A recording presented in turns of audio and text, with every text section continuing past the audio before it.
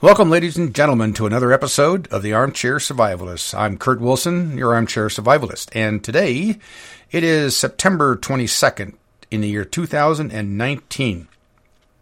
Now, if you're listening to me, you know how to listen to me, and I don't need to tell you how to listen to me, but I got to tell you, I'm getting picked up by so many different websites, so many different podcast companies. It's kind of scary. It's almost like I got somebody working for me. Let's see. Stitcher, Anchor, Spotify, Radio Public, TuneIn, iHeartRadio. I'm even stored on the Wayback Machine, archive.org. Oh, what is this? This is, I don't know, let's see. That's player.fm. There's Google Play, Apple Play.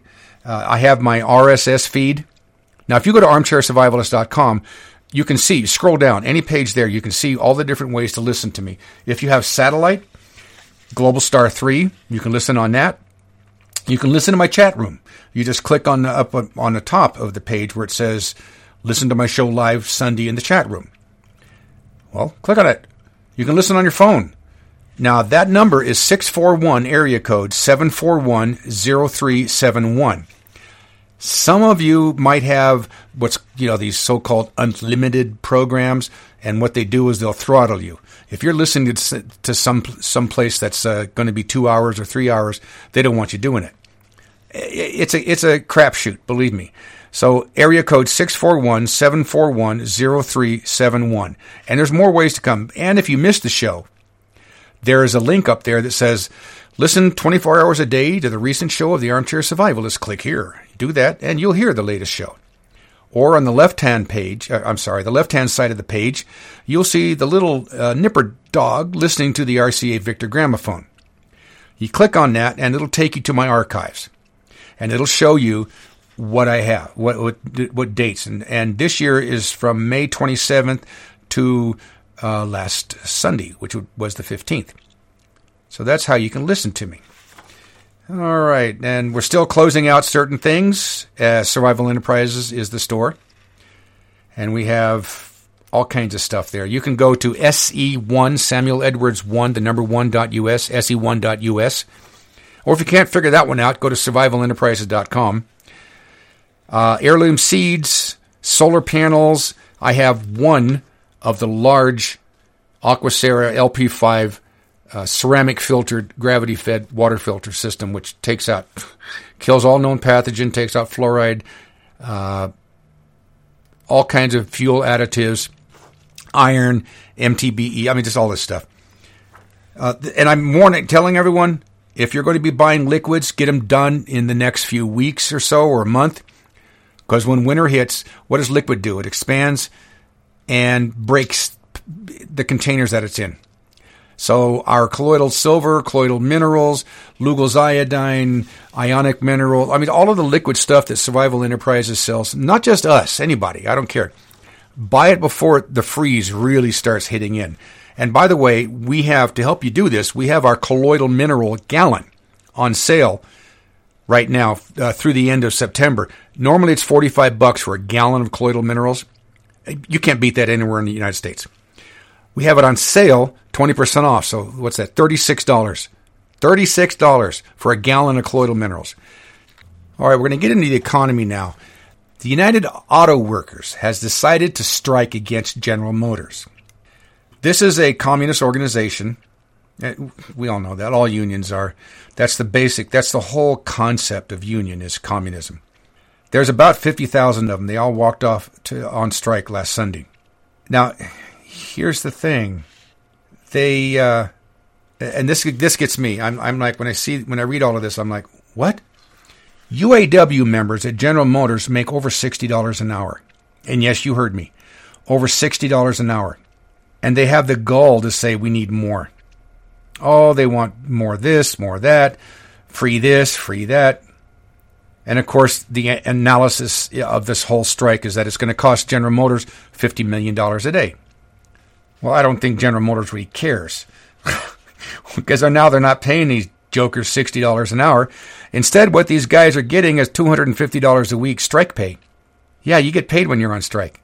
$250. It's ridiculous, which is fine with me. They have offered them, I mean, this is past, it's like a baseball player who can barely hit a home run in his whole career, and they're paying him $2 million a year. I mean, this is asinine. So GM has had to lay off other workers because there's a domino effect here. So GM has laid off 1,200 other workers so far. Now the vendors, these are the manufacturers and people who manufacture parts for General Motors, and the trucking firms that haul the stuff to General Motors, they're all getting laid off. So there are thousands and thousands and thousands more people getting laid off because of this. GM came out and said, well, now that you're not working for us, we're not paying your health insurance anymore. So they shut down millions of dollars of health insurance. And this is what got me. I'm looking at the picket lines. I'm looking at people marching with signs, yelling and screaming, typical socialists, and they're all obese. There might be, out of 100 of them, 3 of them that are just barely overweight. Everyone else is obese. These are the people making $60 an hour. Now, this is United Auto Workers. This is the same organization that's under investigation by the FBI now for embezzlement, corruption. In fact, the president of the UAW, his house has just been raided. I don't know why anybody would be surprised. It's the president's name is Gary Jones. Unions are criminal. They always have been. It's almost a joke. They used to be run by the mafia. Now they don't need to because useful idiots will run them for them. Let's see, another article here. This one is about lending. Let's say you go for a mortgage. You go to a Bank of America and you say, all right, I want to borrow $350,000 to buy this house. So they say, well, fill out all of this stuff here and we'll get back to you as soon as possible. So, you fill out this stuff.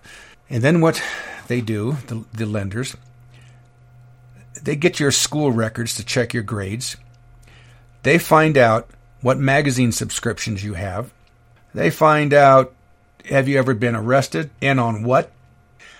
And then they look at your social media. They look on Facebook and see if you know how to handle money. They look on Twitter. They look on LinkedIn. They look on all kinds of different things to evaluate whether or not they're going to loan you the money. Doesn't that give you a warm and fuzzy? Now, here's something that's not going to give you a warm and fuzzy. And I've been giving you slight warnings on the economy, and almost everyone else has been giving you more and more. Even though you look outside and you go, wow, look, they're building 50 new houses right down the street. There's more work than there are people to take the jobs. Well, there is a thing called the repo rate, and what that is how much percentage banks are charged to borrow short-term money. Banks borrow from the Federal Reserve, that private institution. And it's been getting bad. This is the forerunner to a recession. It was above 5%.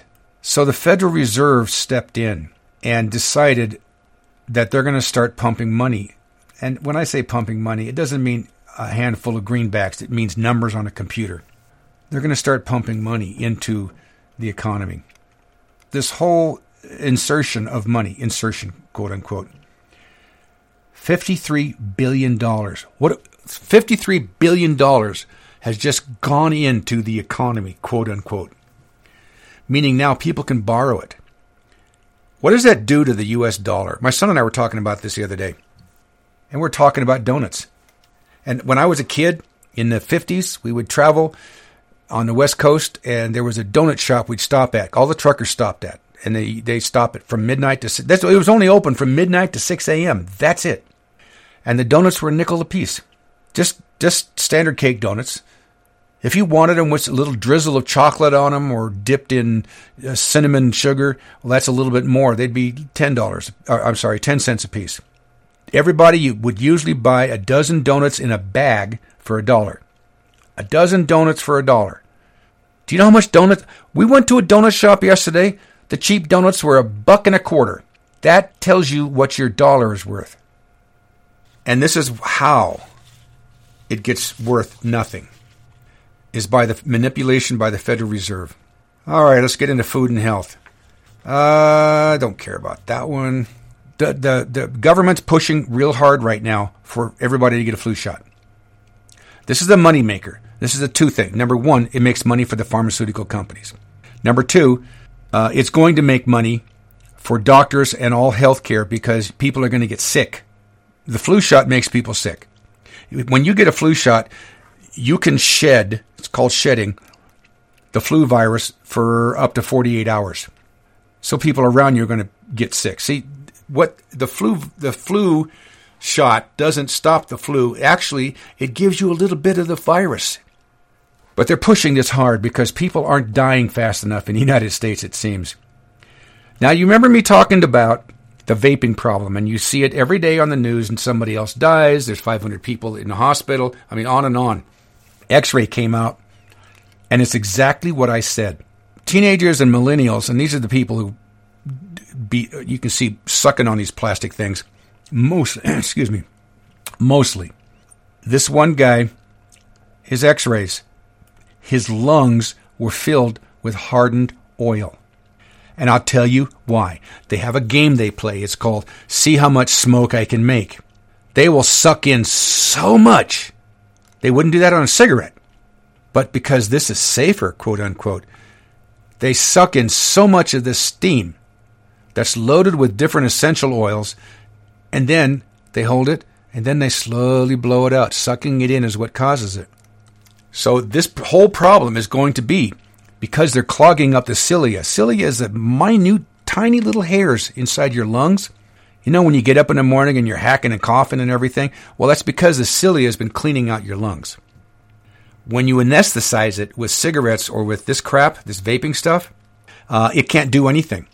So it just fills up and fills up and fills up.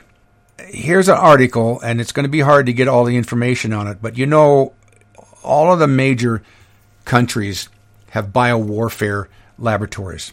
And our government doesn't even hide it anymore. They came out years ago and said, we're opening up a biowarfare lab right outside of Hamilton, Montana.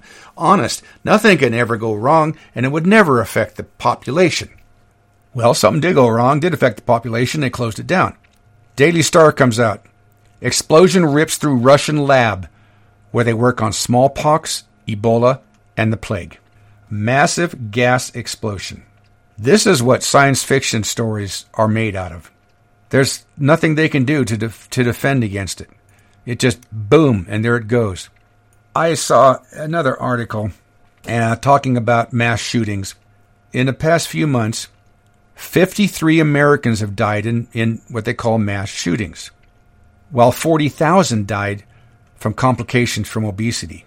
That makes you think, doesn't it? Real quickly, under the health department here, I want to include some data for you guys. These are some of the big things that are going to be happening, and it happens to all humans, unfortunately. You got throat treatments, cough treatments, and sinus treatments.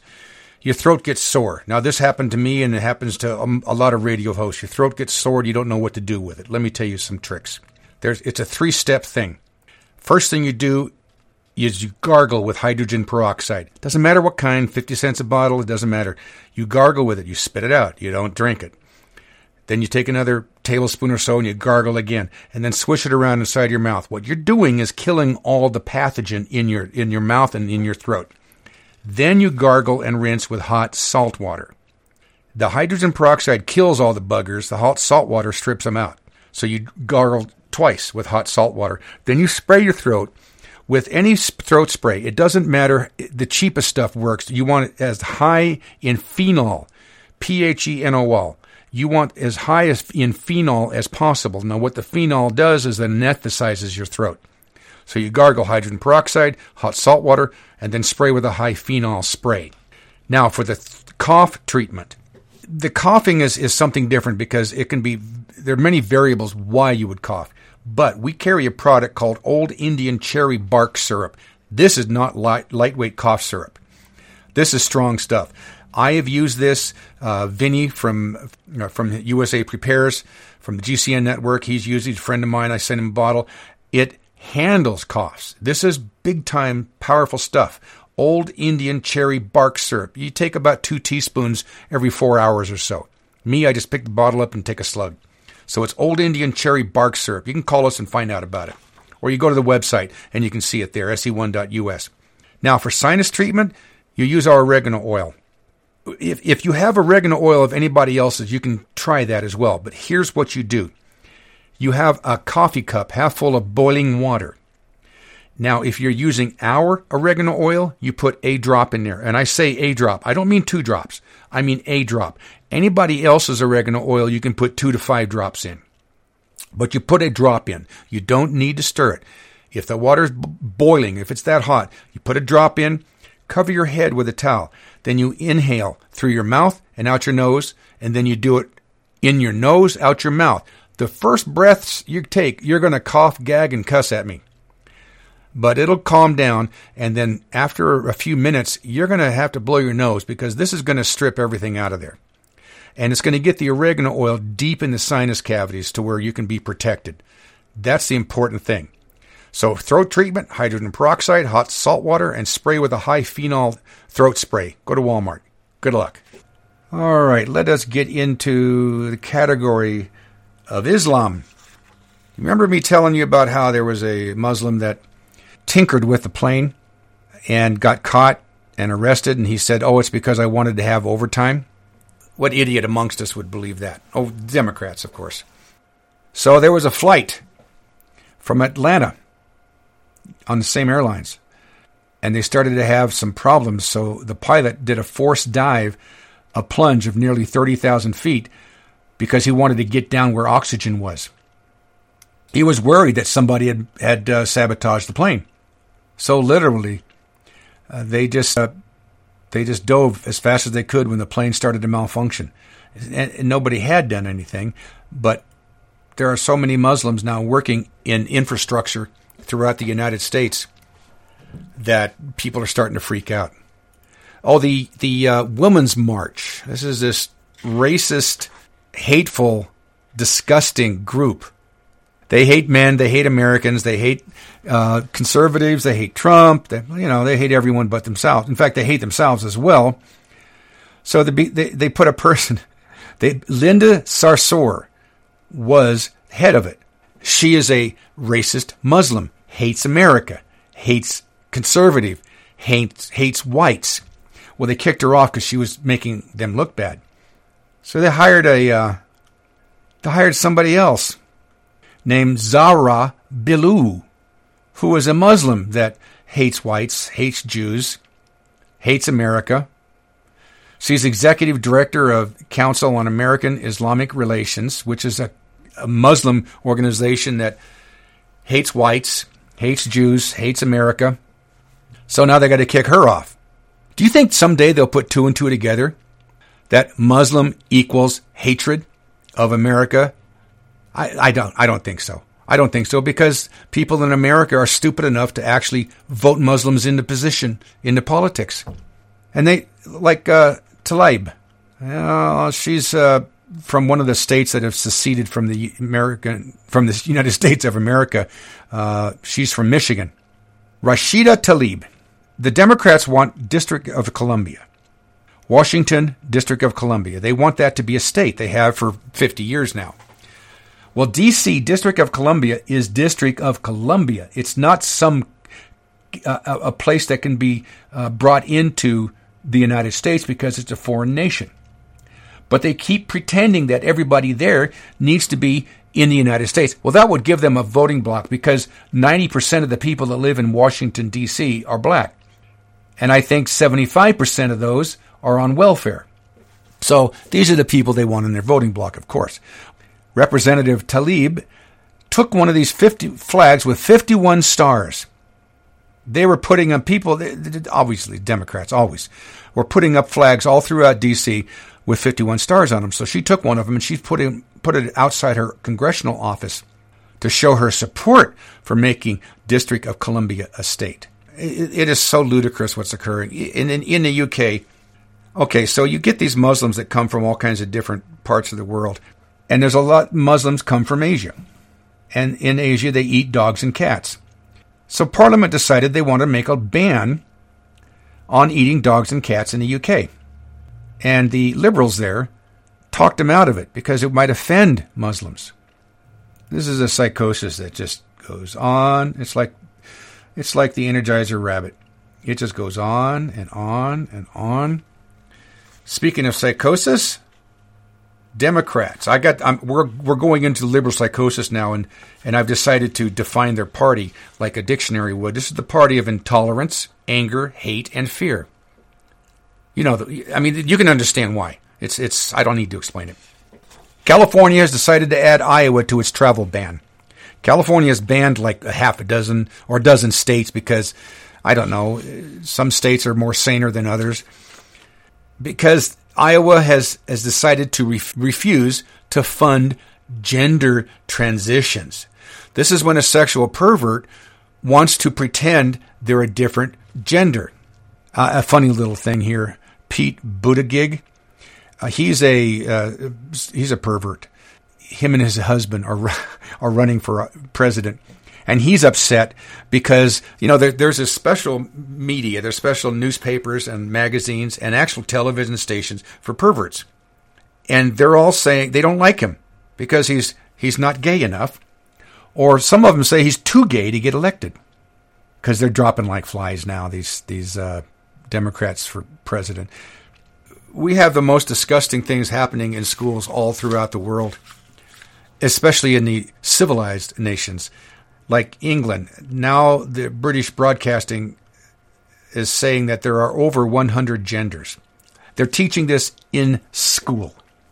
There's a video series called Teach, and this is what they're teaching.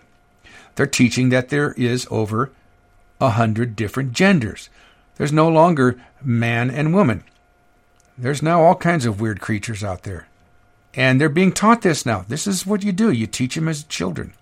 And then when they grow up, it's easier for them to become perverts or to allow perversion in their area, in their space, Allow their children to become perverts.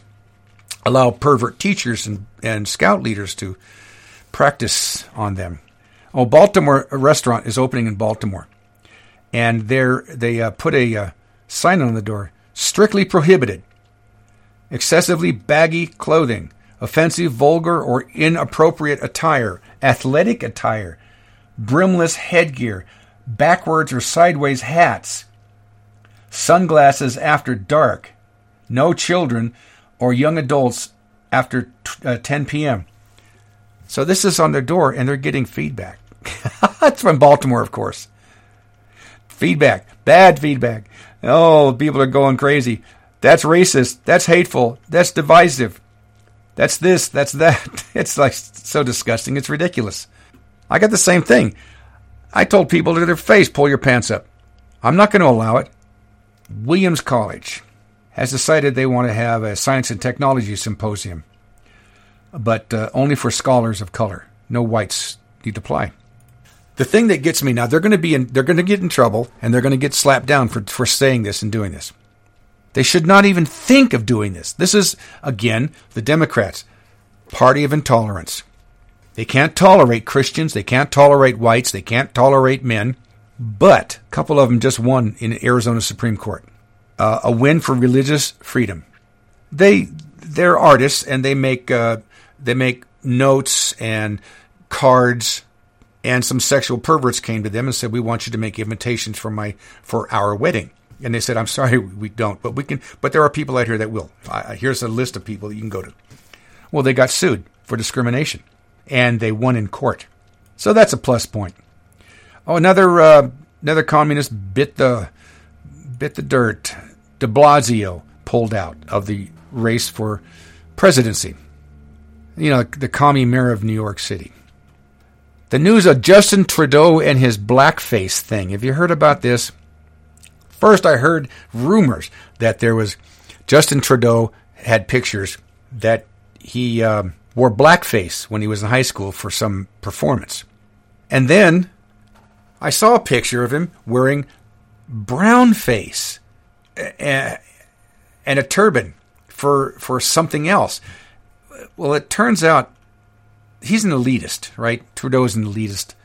So they can do everything they want to do, and it's okay because they're doing it, and everybody knows they don't do it with bad intentions. So he's got so far 5 different times he's caught wearing blackface or brown face, and dramatizing being a black man or an Indian. Now another black racist does the same thing that they do a lot, which is they spray painted racial slurs all over his business, swastikas and MAGA, and then acted like somebody had robbed his business. Now, he was a former NFL player, Edon Lewis Cogman, and it's called pulling a Smollett and faking a hate crime. He got caught, but they keep doing it. They do it over and over and over again. Colt Firearms, the company that is still, they haven't found their footing for the past 20 years, filed for bankruptcy. They're not even owned by an American firm anymore. It's all foreign investments. As decided, they came out, big news. Now, this is not for gun owners and not for people who are in the know of firearms manufacturing. They come out and said, we're suspending production of AR-15 for the civilian market. First, you're going to say, well, those bastards. But then you got to think for a second. There are 200 other companies making AR-15s in the United States right now. Colt is so expensive, nobody's buying Colt anyway. So they make a big politically correct push to be on the good side of the communists and socialists and Democrats in the United States. They're stopping production of AR-15 for civilian markets. Let me tell you about Ruger. A little story about Ruger. Ruger Firearms came out with this thing. They make the Mini 14, a .223 caliber rifle that takes a magazine. Well, they come out and said, we're no longer going to be manufacturing the folding stock for the civilian market. The pushback was so hard, they lost 50% of the value of their stock for daring to violate the Second Amendment. It was so bad that old man Ruger hired this guy to write a book on the history of Ruger and how great Ruger was and is for the Second Amendment. And the guy that wrote the book, and this is the funny, sad part. I was at the Pomona Gun Show right after this happened. I was part of it. I had the Ruger rep threaten to sue me in court because I rented a whole table at the Pomona Gun Show, which has 15,000 tables, the largest gun show in the western United States. And I put a Ruger folding stock on it. I put the letter that Ruger had wrote to the Democrats, who are anti-gun, about how he is going to no longer manufacture the folding stock and sell it to civilians, nor will he sell any Ruger magazines other than the 5-round magazine to any civilian gun shops. I put that letter right there, and then I put a little dissertation I wrote about this next to it. And the Ruger rep threatened to sue me for slander. I said, really? Can you disprove anything that I have written here? Well, no. Yeah, you're right. Get the hell out of here. Anyway, a year later, here's this guy at the Pomona Gun Show selling this nice, thick, it's 2 inches thick, heavy, hardback book on the history of Ruger. And I looked through it, and I'm finding all of this mention about how he's pro-Second Amendment and great this and great that. Nowhere in it does it mention this BS. So I asked the guy, I said, did you hear about the snafu with the folding stock? He goes, no, what are you talking about? I showed him the letter. He closed up his table, put all the books in the box, and he left. And the last I heard, they settled out of court because he was suing Storm Ruger, for fraud. But from what I heard, they settled out of court. Let's see. A Georgia homeowner, 3 thugs, kicked his door in. Well, they attacked him. And I don't know the whole story because it's happened at 4 in the morning. 3 thugs wearing hoods started shooting. He comes outside with an AR-15, kills all 3 of them. Oh, well. You know, years ago we were thinking of moving to New Zealand because it had really lax firearms laws and it didn't have a whole lot of communists there. That's changed. Now they've banned all semi-automatic firearms in New Zealand, almost every single one. And if you don't turn them in, you can go to jail for 5 years. That's New Zealand.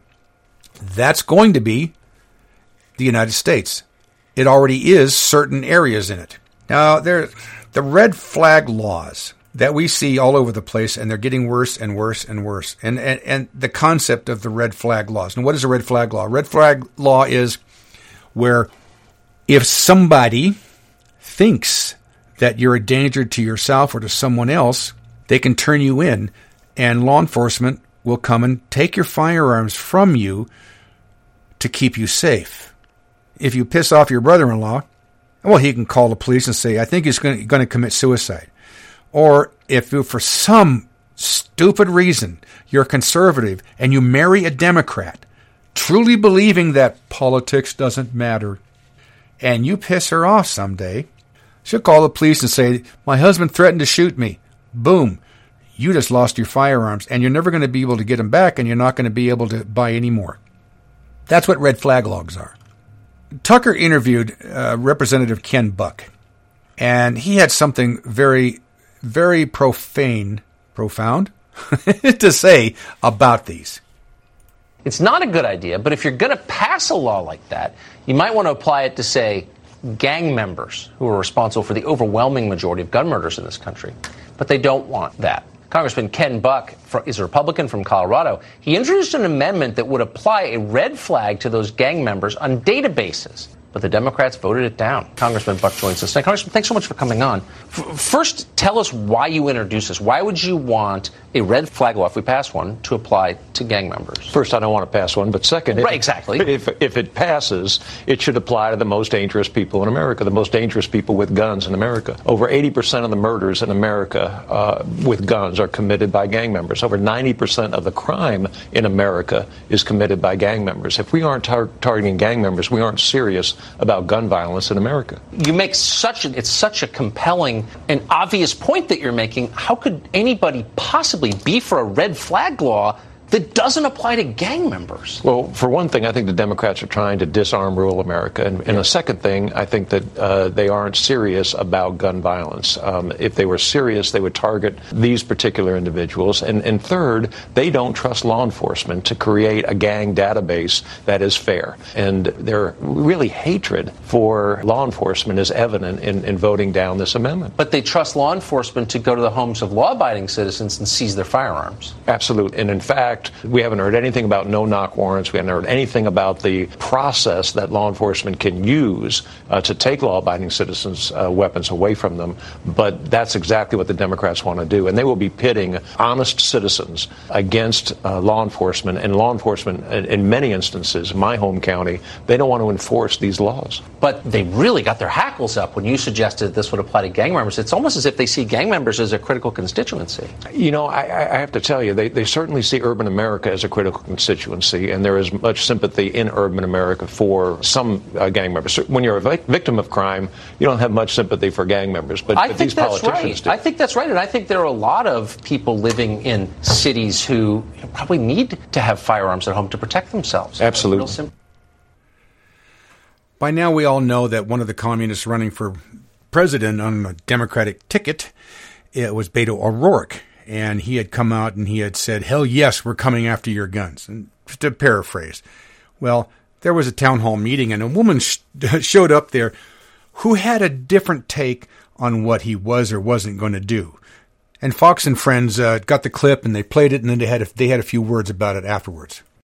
I am here to say, hell no, you're not. I have 4 children. I'm 5'0", 100 pounds. Cannot really defend myself with a fist. I want to know how you're going to legislate that, because a criminal, by defense, breaks the law. So all you're going to do is restrict law-abiding citizens like myself. So hell no, you're not going to take her gun. Yeah, that's great, isn't it? And listen, this is what happened when you bring truth and facts to an emotional support debate or an emotional support rally. I get it. I understand. People are heartbroken, and most of those people are very ignorant to what guns are, how they're used, and what laws and policies already govern them, and more importantly, where we're already falling short. My question to Beto would be much shorter. Okay, you've explained very well how you're going to try to take guns away from law-abiding citizens. Now tell us how you're going to take guns away from criminals and killers. And then you would hear a long pause. You would hear some sort of stuttering, and he would probably tell you a story about how he's sorry he's a privileged young man growing up or something.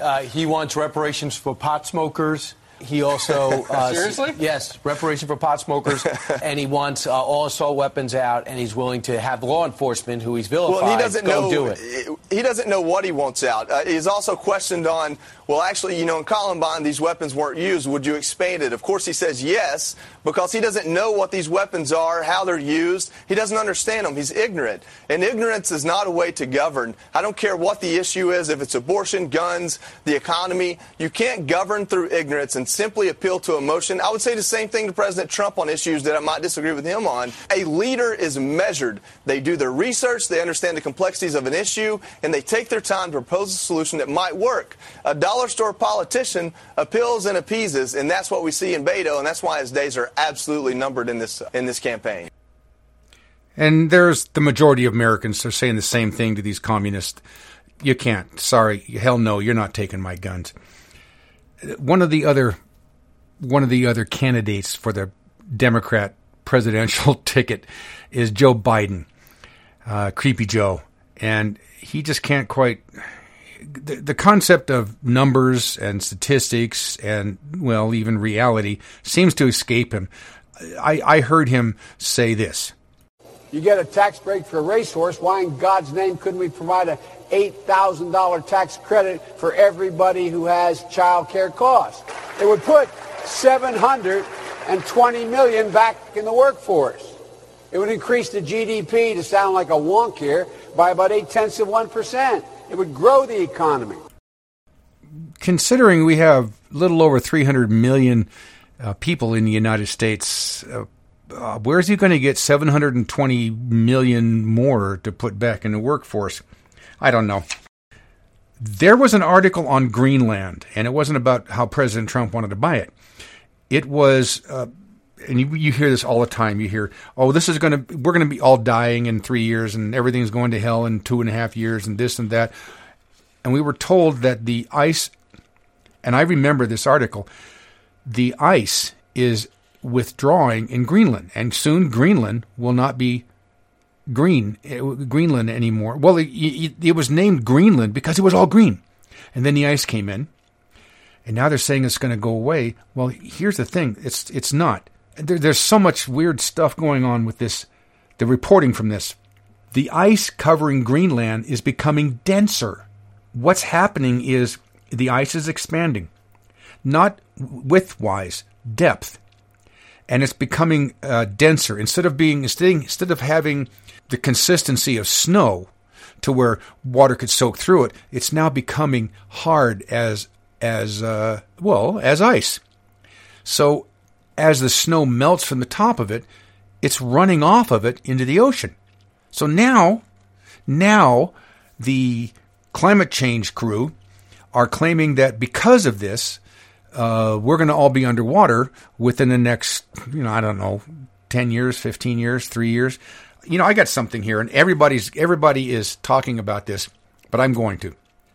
There is, since I was a kid, I've been hearing how something is going to destroy us, something is going to affect us, something's going to wipe out population.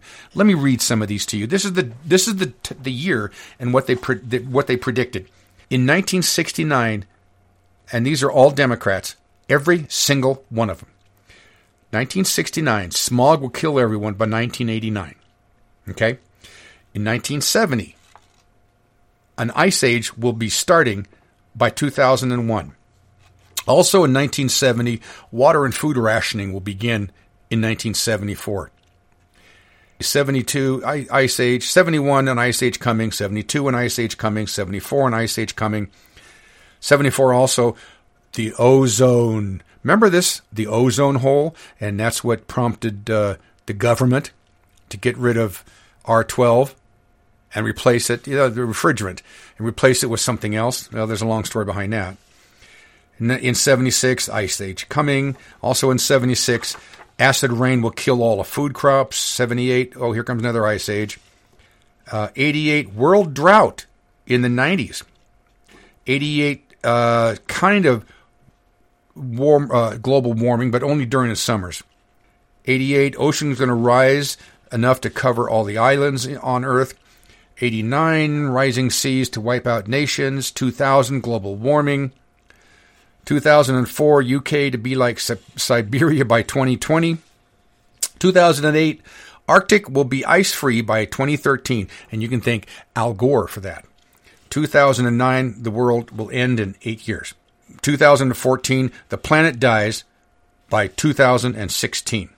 See, this is why I say that the Democrats are the party of intolerance, anger, hate, and fear. Let's see. Cheerleader. We're under Trump now, right? So cheerleaders were placed on probation. They did something really, really heinous. They, just before a football game in North Carolina, North Stanley High, they got in a position and they held up a sign that said Trump for 2020. Now, if it had been a sign that said trans rights or human rights or something like that, everything would be fine. Or if it said Obama for 2020. Instead, they got put on probation because they would dare to show something like that. That is so evil. Isn't that awful? That is disgustingly evil. So as long as it has to do with anything other than an American or white or Christian or sane, you forget it. One of the good things that came out this week, Trump, and I said this last week, Trump has put in over 150 judges throughout the United States, including the Ninth Circuit. The Ninth Circuit is the court that all the Democrats, they shop for them. In other words, they go to them and say, we want you to hear this case and then put a hold on it for us so that we can protect the United States against these evil conservatives. And the Ninth District Court has always said, yes, we'll go with you. They're very radical. They are the most radical court in the United States. Trump has over 13 of the 29 active seats on the court are now conservatives. So we've got a chance as long as he keeps doing what he's doing, and we keep getting more conservative judges in, and these are lifetime appointments, by the way. We have a chance in the future, even if a communist does get elected again. Now, here's something that'll raise the hackles on the back of your neck.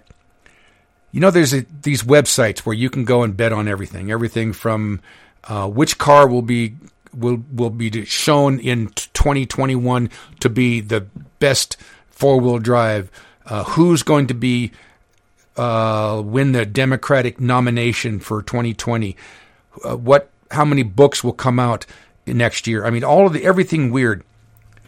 Well, speaking of who's going to win the Democrat nomination, Hillary Clinton's in the lead. Yeah, that's just scary. What also is scary is that Trump he's kind of signaling that he's willing to go ahead with gun control. Maybe universal background checks. You know, that means private party sales would be illegal in the United States.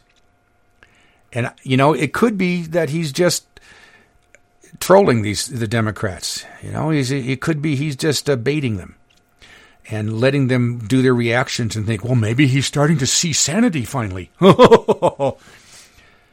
Or maybe it's not. You know, we won't know, but I can tell you this, if he in any way, shape, or form puts forth gun control other than just enforce what we have now, he won't have another term. And there'll be a communist in the White House in 2021. There's no question about it. The population of the United States is not for gun control. And we're getting hammered with lies and fraud from the mainstream media that say everything from 73% of the population want gun control, or 87% want gun control, or 93% want gun control. They're all fraudulent. Every single one of these polls that they're doing is fraudulent. And we know that. But the sheep that vote Democrat believe anything they're told. We'll have to see what happens. I don't know what else to say. What I'm doing each week is giving you one precept from the booklet Way to Happiness by Lafayette Hubbard. There are 21 precepts. Now, what's a precept? A precept is a guiding principle or a rule that's used to control, influence, guide, or regulate conduct. If you learned all of these 21 precepts and you followed them best you can, we wouldn't have most of the headlines that we have now in the news. So last week we did number 1, which is take care of yourself. And if you want to hear about it, go listen to last week's show. This week is number 2. Be temperate. Now, what does temperate mean? Temperate is moderate or self-restrained, not extreme in opinion, statement, actions, etc. So, number 2 is be temperate, and there's 2 sections to it. Section 1, don't take harmful drugs. Understand the words, harmful drugs. Now, of course, some of you out there, and, well, me also, would pretty much say all drugs are harmful. But regardless, there's very specific reasons behind all of these words. Do not take harmful drugs. People who take drugs do not always see the world in front of them. They're not really there. On a highway, in casual contact, in a home, they can be very dangerous to you. People mistakenly believe they feel better or act better or are only happy when on drugs. This is just another delusion. Sooner or later, the drugs will destroy them physically. Discourage people from taking drugs. When they're doing so, encourage them to seek help in getting off of them. I had a friend in high school who took drugs. Now, this guy was kind of a wacko. He tested everything. He believed that everything known to man could give him a high. He didn't just smoke marijuana or take LSD or take drop acid or anything like that. This guy was nuts. He one time, you know those Vicks inhalers you'd stick up your nose and inhale? He even heard that the ingredients inside of there are hallucinogenic, so he cut one in half and ate it. Well, that put him in a hospital. He was a nice guy, but he was known through everyone. Everyone in school knew that this guy couldn't be trusted. This guy was dangerous. This guy, you never ride with him in his car. You never go over to his house. You never do anything because he's on drugs and they have screwed up his whole system. The second part, do not take alcohol to excess. People who take alcohol are not alert. It impairs their ability to react even when it seems to them they're more alert because of it. Alcohol has some medicinal value. It can be grossly overestimated, though. Don't let anyone who has been drinking drive you in a car or fly you in a plane. And this is sad because now, at least twice a week, and I've been monitoring this, a pilot, a school bus driver, a taxi cab driver, a cop are being arrested for being drunk on duty. Just this morning, there was a guy, a little kid, he was 7 years old. He called 911 and said, and I forgot the name, Charlotte. Miss Charlotte is drunk. She's weaving all over the road. He's on a school bus. And he called 911 because of that. Drinking can take lives in more ways than one. A little liquor goes a long way. Don't let too much of it wind up in an unhappiness or death. Deter people from excessive drinking. If you haven't figured it out, the way to happiness is not just a guide on how you should act. It shows you that you have the right to require these in the people around you because everybody's actions around you can affect you in a positive or negative manner. I've stopped people from driving. I didn't even know the guy. I was at a bar years ago, and it was a cowboy bar in outside Carmichael, California. And there was this guy, he was loud and obnoxious, not overly so, just, cowboy. He was just drinking pitcher after pitcher of cheap beer. I think you call it Budweiser. And after about 11 o'clock, he's toast. This guy can barely move. So he starts walking out the front door, and he's got his keys in his hands, and he smacks into the side of the doorpost and backs up and reaches. He can't get the doorknob. And I told the bartender, I said, call a cab. She goes, you know the guy? I said, no, but you know me. Call a cab. So I went over to the guy. I said, bud, I'm not going to let you go kill yourself. So you just wait in here. I got a cab called for you. And he said, you can't tell me what. And I took his keys out of his hands and I just picked him up and put him over in the corner and said, you just wait here. And there'll be a cab driver here real quick. Don't worry about it. And then one of the girls, the guy is like 5'9" or something, and he looked like he wanted to get in a fight with me. I didn't mind because I was saving his life. Well, one of the girls I was playing pool decided to kind of ease everything out, so she comes walking over and says, honey, I'll wait with you. Don't worry about it. So she took his attention off of me, and 5 minutes later, here's a cab. The guy walks in, he's bigger than me. I'm 6'2", 250 pounds. I look like a midget to this guy. He walks in and he goes, "Is this the guy?" And I said, "Yep." He goes, "Give me his keys." So I gave him his keys. He walks over, puts his arm around him, and just guides him to the door like you would a little poodle. Sometimes you got to do what you got to do, because if you don't do it, someone can die. So you pay attention to what's happening around you. And if somebody has embedded too much, either drugs or alcohol, realize they're a possible liability to you at that point. We didn't have the time to go really in depth on how to buy a firearm last show. So that's what I'm going to do now. Now, first off, make sure you're trained. Don't think you're trained, okay? Make sure you're trained.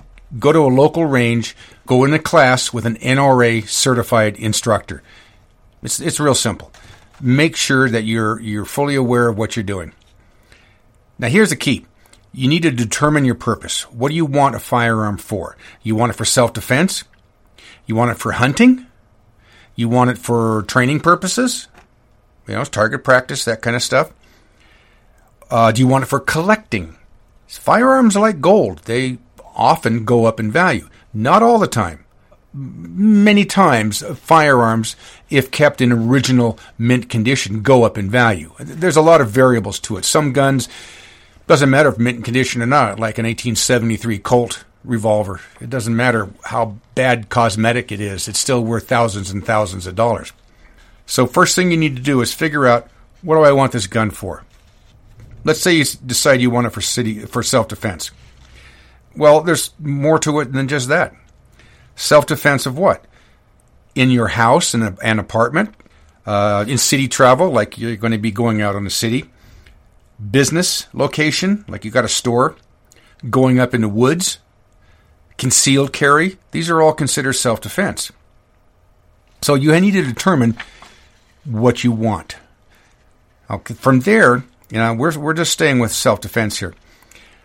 From there are different variables. Some people like handguns, some people like shotguns. Personally, for home defense, I'm going to have a pump shotgun, and I talked about that prior, because just the sound of cranking that pump, that sound is going to scare the hell out of anybody. I don't care if they've ever heard a shotgun before. They're going to hear that sound, and they know something metallic is charging up and getting ready. I remember years ago, my wife and I were parked in a trailer on a lot in Phoenix, Arizona, right across the street from the dog track. And it was middle of the night, pitch black, and I had to go to the store. So my wife's at home with the baby, Eric, but she had my shotgun. Now, Angie's kind of scatterbrained, so she couldn't figure out how to load it, but it was still there. Right after I left, within minutes, there was a knocking on the door and somebody saying, "Hey, can I come in and use your phone?" And my wife's like, "You got to be out of your frickin' mind." She picked the shotgun up, and she just went clank, clank. And all she heard was footprints running down the street. That's the good thing about it. I'm not saying never load it. I'm just saying that's what I like a pump shotgun for, because it impresses. It's a deterrent, and that's what is vital, is to be able to deter somebody so that they don't do anything wrong.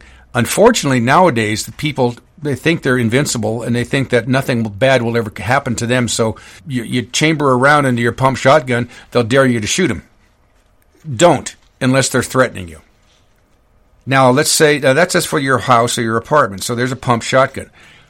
Now, pump shotguns, I can tell you right now, some stores around have hell of deals on them. Like Big Five or Cabela's sometimes, Black Sheep here in town, Walmart. Just look for your ads. Do your due diligence. And this is the important thing. Don't get snagged with this impulse buying. It happens all the time. I've had friends do it, and they bought $1,000 guns and then turned around and didn't like them. And when they went to sell them, they thought in their head they're going to get their $1,000 back. No, they ended up selling them for like $700, $800. So don't impulse buy a firearm. Now, this is the thing. Unless that's what you want to do. That's the important thing. Now, if you're going to be doing traveling, you don't want a shotgun. First off, traveling, it's kind of touchy. You know, some states don't allow you to have a loaded firearm in a car. Some states, you can't cross the state line with a firearm. You know, like my grandpa used to tell me, never let the law get in the way of common sense. So if you're going to travel, I don't recommend a pump shotgun. I would recommend at that point a handgun. And you'll have to determine whether you want a revolver or a semi-automatic handgun. And a business location, the biggest, nastiest thing you can get your hands on. You want to scare the hell out of them. A nickel-plated Colt 45 works perfect because you can pick it up and show it to them, and they'll look at it and go, "Oh my God, that's a gun." But that's up to you. In the woods, you want something with a large caliber. You don't want a little pea shooter 22 unless you're looking to shoot rabbits or squirrels or something. So when I used to go hiking, I carried a .357 Magnum. It's light enough that I could carry it without worrying about it and having too much excess weight. Yet it'll drop a deer, and I've seen .357 Magnums take down a black bear too. So you need to figure out what it's for. That's your purpose, right? Now, if you're going to go hunting, if you say, "Well, I don't want it for self-defense. I already got something for that. I want a hunting gun." What are you going to hunt? Because if you're just going to hunt squirrels, you don't want a 300 Win Mag. So you've got to determine. Firearms are tools, generally. So you need to determine which tool you want to use for what job. So you need to determine which animals that you're going to hunt mostly. And then you're going to need to determine the distance of the shot. I went hunting with my relatives years ago, and everybody was carrying bolt-action 300 Win Mag or 30-06 with a 3 to 9 power scope on it, and I carried a lever-action 30-30 with just iron sights on it. And my uncle said, "Why don't you have a scope on your gun?" I said, "Because we won't see a deer but maybe 100 feet from us, and that's it. That scope's not going to do us, either of us, any good. Iron sights, it'll do just perfect." Because that's where we were hunting. It was so woodsy. You're not going to see a deer, but maybe 100 feet max. You also, this is part of what's the necessary caliber. It's like Remington 700 bolt-action rifles. They make them in like 7 different calibers, 8 different calibers. So you have to determine what you're going to be hunting. If you're going to be hunting 150-pound white-tailed deer, you don't need a 300 Win Mag. You'll tear a hole out of that meat. So something like a 30-30 be perfect. And I'll tell you a secret. The SKS, or AK-47, shoots a 7.62 by 39 round. It's the exact same muzzle velocity and potency as a 30-30. So a 7.62 by 39 and a 30-30 is, for all intents and purposes, the same bullet. Now, you're going to be hunting in the woods. You're going to be hunting on flatlands. See, if you're in Wyoming, where you can see 10 miles, yeah, you're going to want a good scope. Now, here's the other thing, and this is the one thing people don't think about. You're going to carry this thing 99% of the time. You're going to shoot it 1% of the time. My cousin bought a bull barrel, custom-made 300 Winchester Magnum with a fiberglass stock and a Bushnell bipod on it. The thing would drive a tack at 1,000 yards. But it weighed 15 pounds. But that's what he wanted to carry. I liked my 8-pound Winchester 30-30. Yeah, let's see. So that's the hunting aspect. Now, again, if you're just going to be hunting squirrels, a 22 works just fine. Even a 2.23 will work just fine. You're not going to have a lot of meat left unless you do a headshot with a 2.23. But 22, oh, by the way, just for those of you who don't know, you're going to hear a lot of BS from the communists out there, especially the commies that are running for they're going to be president. They want to be president next year, about how devastating and hard-hitting these AR-15 rounds are. An AR-15 round is basically a .223. Now, what does that mean? Well, if you have a 22, that's .22, and it's a little short bullet. A .223 bullet is the same exact diameter as a 22. It's just beefier and longer. So they're basically blowing it out their sphincters when they don't know what they're talking about, but they're trying to impress the other idiots out there who don't know what they're talking about either. Now, if you're going to be hunting, now I hunted squirrels. Sometimes I hunted with a 22, but most of the time it was with a 410 shotgun because it was close in. I hunted quail with a 410 shotgun, and that's pretty much the lightest shotgun you're going to find. So if you're hunting birds, that's the easiest thing to use is a shotgun, unless you're real damn good with a rifle. But, you know, there's a thing. There's two ends to a bullet, where it starts and where it ends when you shoot it. That's what I'm talking about. It starts in your gun, and you don't know where it's going to end. And that's the problem when you're shooting up. You can ask the Muslims in the Middle East when they're shooting up. They have hundreds of deaths yearly because they shoot up. When they get excited, they shoot up. They aim up and they shoot their gun, and they just can't come to terms with the gravity that draws that bullet straight down through their head. So I like a shotgun. A shotgun's good. And a shotgun, you can get single shot. Those $100. You just a little lever, you click it, and the barrel falls forward, and you put a round in, and you straighten it out, and you have one round you shoot. It's great for kids because they're not going to go Rambo shooting a whole bunch of rounds, which are not cheap anymore. Now, shotguns, they also had lever-action shotguns. And they have pump shotguns and semi-automatic shotguns. So those are different types of weapons for hunting. And then for training, most of the time, if you're teaching somebody from scratch, you're going to be using a .22 caliber pistol. And those would be a semi-automatic pistol because they're the easiest thing to use, especially in a .22 caliber. They're much more accurate, but you have both. You have the semi-automatic and you have the revolver. Now, the revolver, you have a cylinder that holds 6 to 10 rounds. Depends on the manufacturer. But the cylinder is what I would refer to as idiot-proof. You pull the trigger, and it goes bang. A semi-automatic handgun, you have to pull the slide back. And I'll give you guys a secret. And I used to teach self-defense to women. And a lot of women can't grab. Let's take a 1911A1 Colt 45 semi-automatic handgun. You would be holding it in your right hand. Obviously, none of your fingers are in the trigger housing. They're pointed straight ahead. The index finger is pointed straight ahead. And with your left hand, a man would grab the slide, hold the frame with the right hand so it doesn't move, pull the slide all the way back, and let go, and that's how you would chamber around. Well, a lot of people can't do that. Not just women, but a lot of people can't do that. So here is a secret. You're doing it bass-ackwards. You hold the firearm like I said. Now, it doesn't matter if it's a Colt 1911A1 or a Glock or an H&K or a Sig Sauer or a Taurus or a Beretta or I don't care, any of this. You hold the gun with your right hand, not extended, just halfway out, right? And then you reach over with your left hand, you grasp the slide, you hold the slide, and you push the frame forward.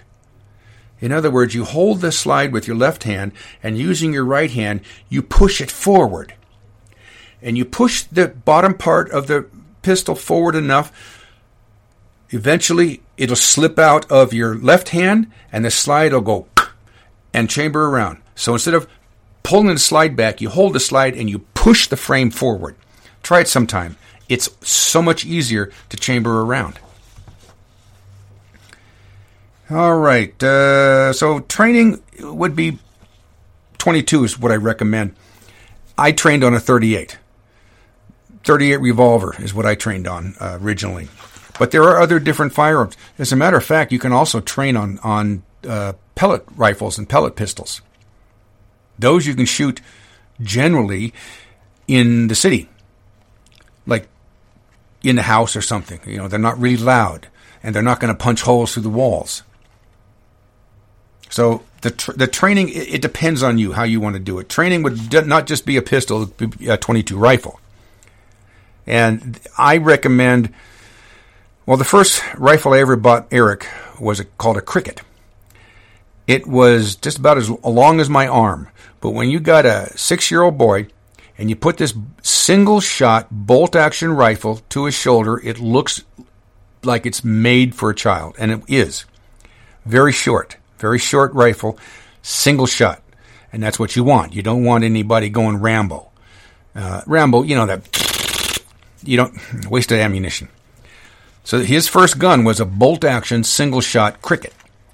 And then after that, I got him a Ruger 1022, which it has a semi-automatic rifle and holds 10 rounds.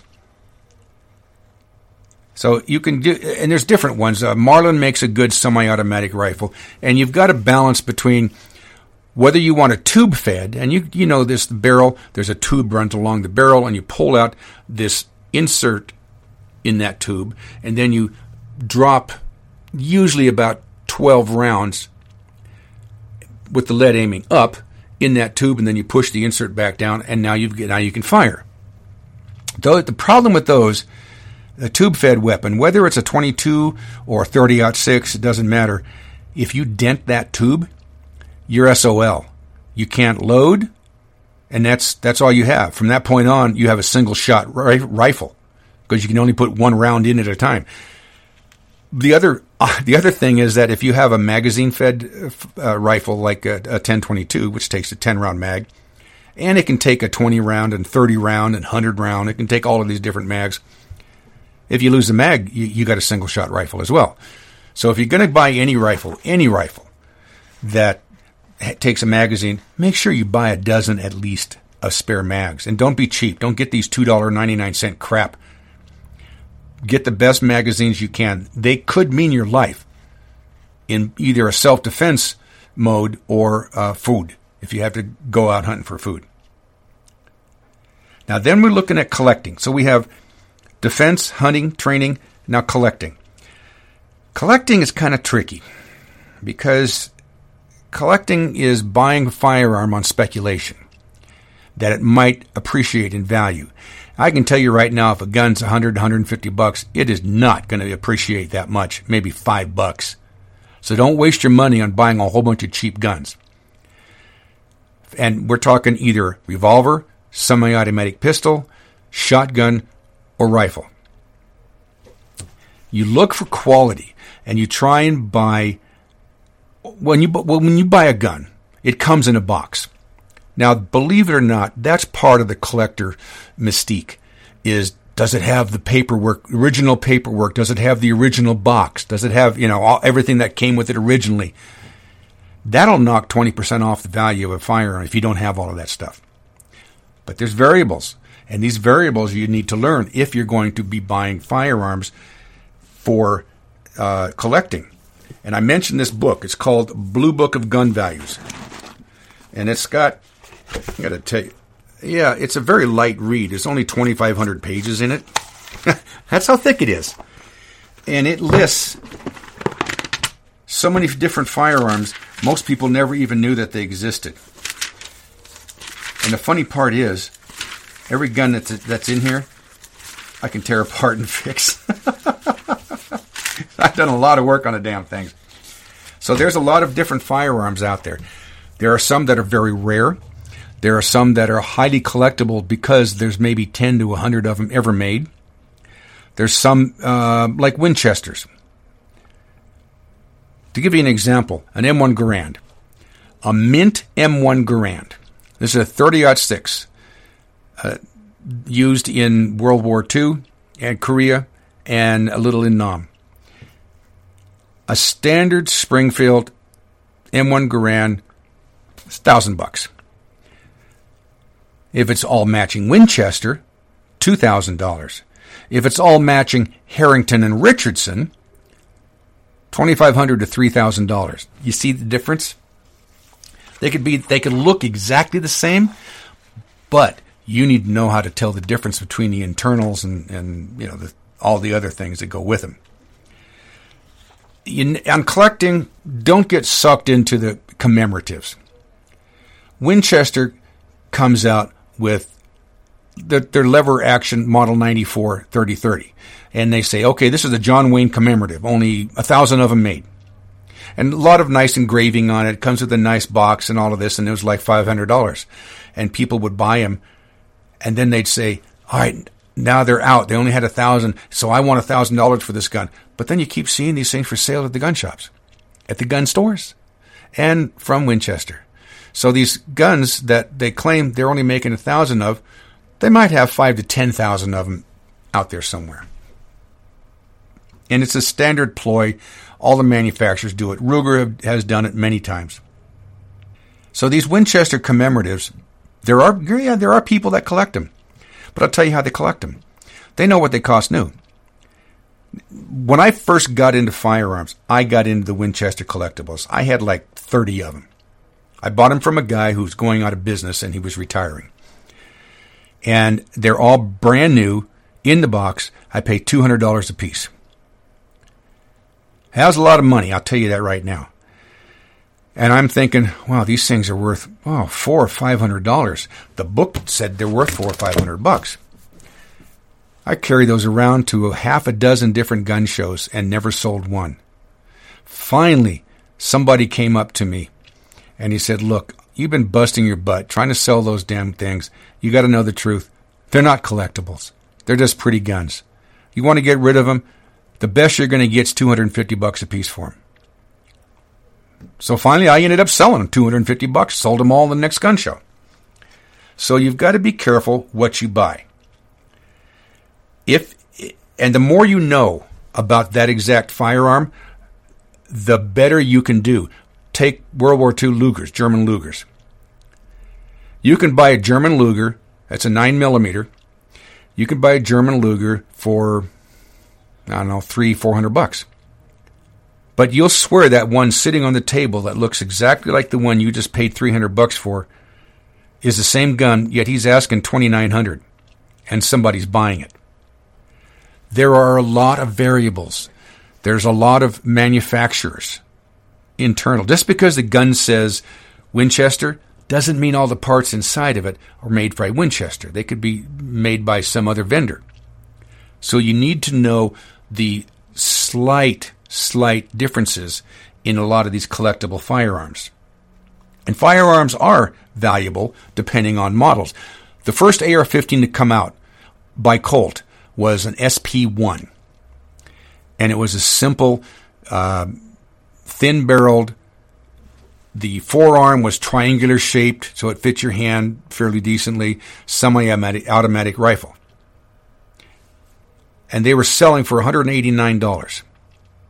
So I bought one. What the hell? I put it in my closet, forgot about it for 20 years. All of a sudden, that gun's worth $1,000. And that's what I got for it.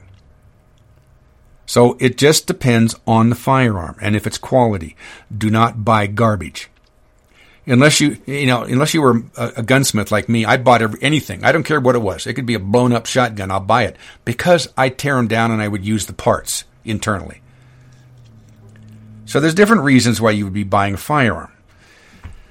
The whole thing here is knowledge is power.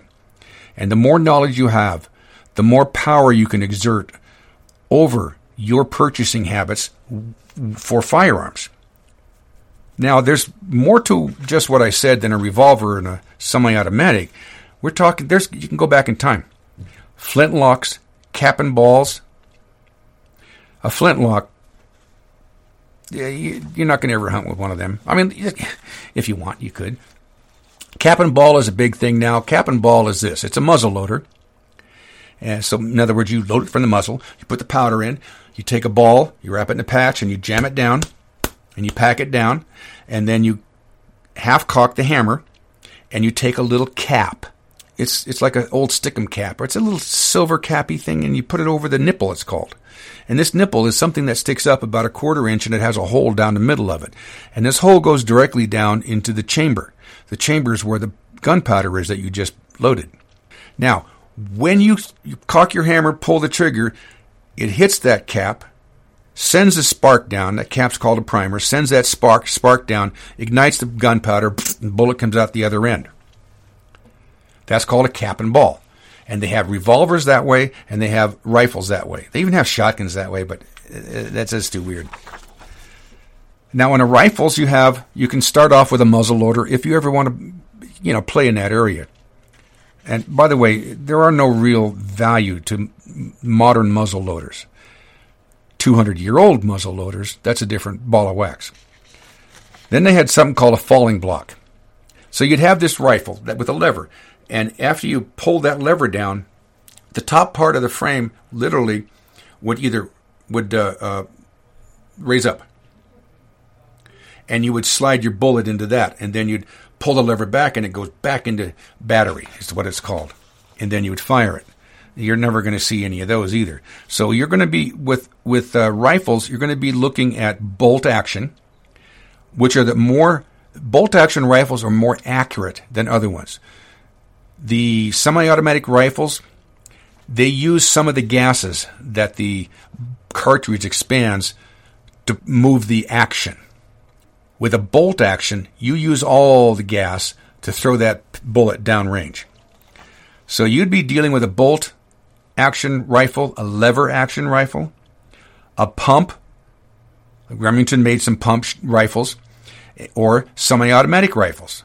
And the shotguns are simple. They're single shot, lever action. They made some lever action shotguns. In fact, some of the John Wayne movies had him using a lever action shotgun. Pump shotgun, of course, and the semi-automatic shotgun.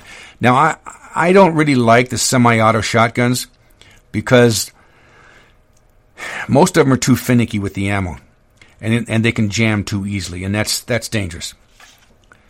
Let's see. Now, again, do your research on value. There's other books out there that you can get besides the Blue Book of Gun Values. There's the Gun Digest. And if you go to a gun show, you can find guys selling these Gun Digests. They come out every year. And you can pick them up. Sometimes you can pick them up at yard sales for 50 cents. They don't have 2,000 pages in them. They probably have maybe 300 or 400. But it gives you a lot of information on value and different firearms. So the key is to look at is this. What's your purpose for this firearm? Then you need to look at how easy is it going to be for me to get parts to repair this firearm. Granted, most firearms now have lifetime warranties on them, but if the Schumer hits the fan, you ain't sending it nowhere.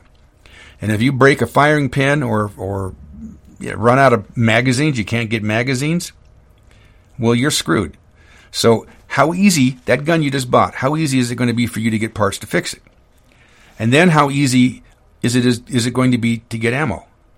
I have had guys, they say they get some weird caliber and love it, except you can't buy the ammo anywhere. You actually have to load it yourself because nobody stocks that ammo. That's really stupid. Might be a good collectible, but it's not going to be something you're going to be using all the time. Now, where are you going to buy these guns? This is the other thing that's important. If you buy it by a quote-unquote legitimate dealer, meaning somebody who has a federal firearms license, you will be filling out a federal form 4473. That's just the start. Depending on a state you're in, and I don't mean confusion, I mean the state you live in, there might be other requirements. There might be other restrictions. There might be a 3-day wait, 10-day wait, 15-day wait. There might be, if you've ever been charged with certain crimes, you might be banned from buying firearms. Democrats make all kinds of laws up. And as long as we have liberal judges, we're going to lose every case if we try and fight them. So you need to pay attention to your local laws. You don't want to get screwed up. I can warn you right now, if you violate these laws and are caught, your life is going to change. Totally. You can lose everything you own because you'll have to pay for a lawyer. There's all kinds of things, nasty, bad things to happen to you. Be aware of this. Don't do anything illegal unless you want to. And if you do, don't get caught. It's that simple. I don't recommend that.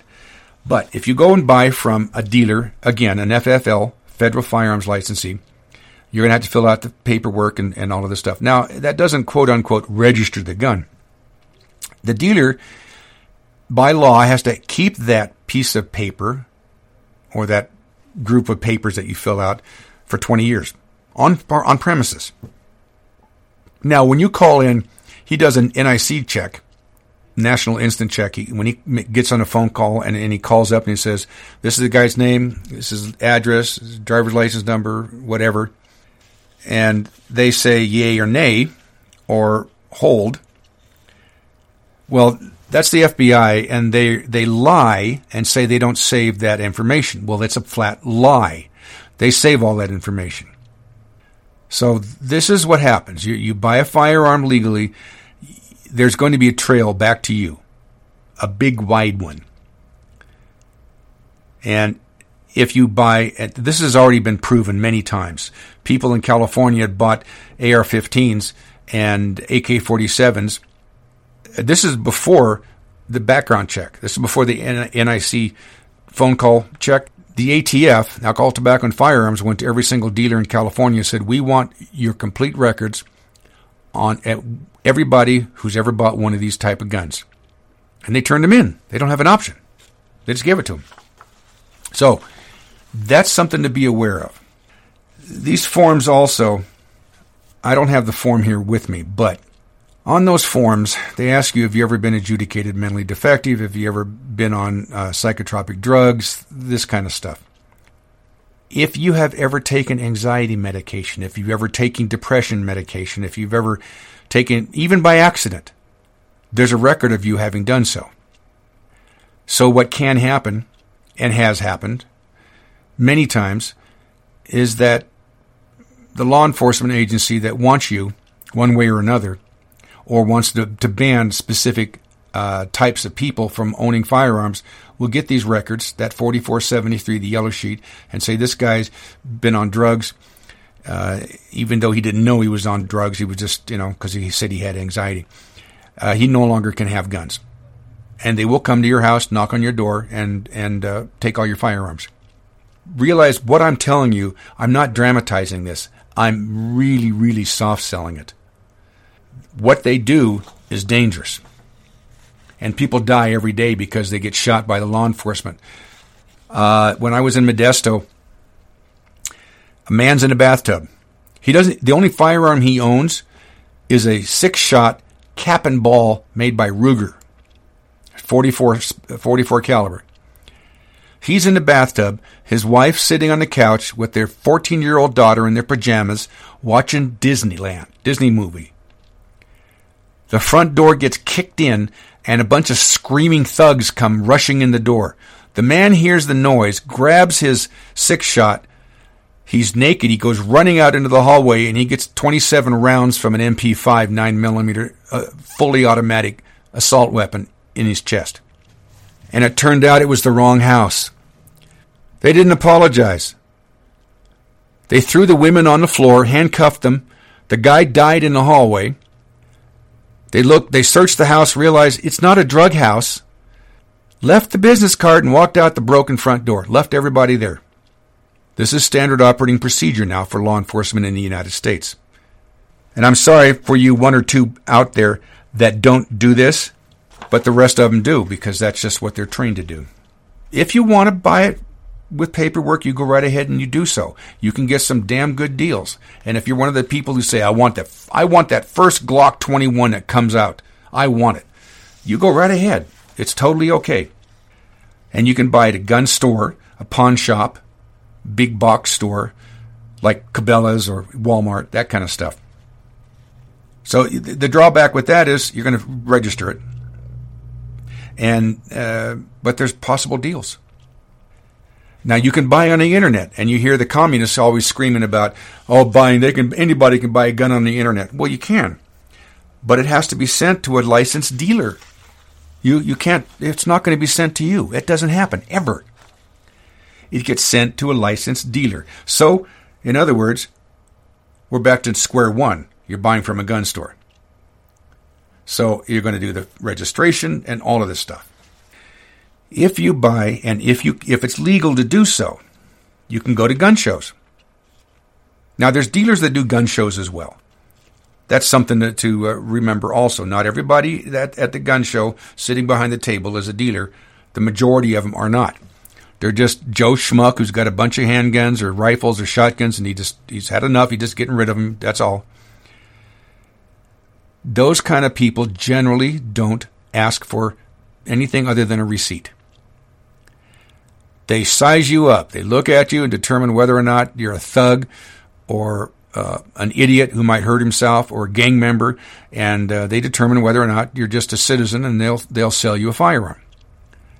And you do the receipt, give them the cash, and off you go. No paper trail whatsoever, except for the receipt, of course. That's up to you to evaluate if that's what you want to do. Now, if you go to a gun show with the purpose of buying a firearm, what you don't want to do is walk around looking nefarious. You don't look over your shoulder all the time.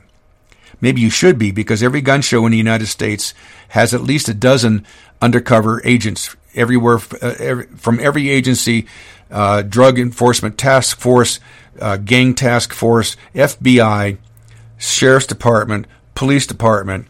You don't know how many of these strange agencies there are, and they're all looking for people committing crimes at a gun show. They're watching for known felons. They're watching for wanted criminals. They're watching for people doing stupid stuff. And they will pop you. The other thing at a gun show is that police will drive through, or ATF will drive through, and they photograph every license plate in the parking lot. And then they run wants and warrants on every one of those license plates to determine whether or not that person is wanted. And if it shows up positive, well, they'll just station somebody out there waiting for you to come out, and then they'll arrest you. So there's pros and cons on that too. But going to a gun show, you can find all kinds of deals in there, and it's cash or gold or trade. If you got guns you don't want, you can take with you. When you walk in the door, they're going to ask you to make sure it's unloaded. Then they're going to usually put a strap in there so it's inoperable, like a little nylon tie strap. And make sure you carry your gun in a soft case so you don't want it to get damaged. And have some kind of, a way that you could, whatever you're going to buy, you can take out with you without getting scratched up as well. Like maybe buy another soft case or something. That's just my viewpoint on that. But so you can buy from a gun store, pawn shop, one of the box stores, internet sites.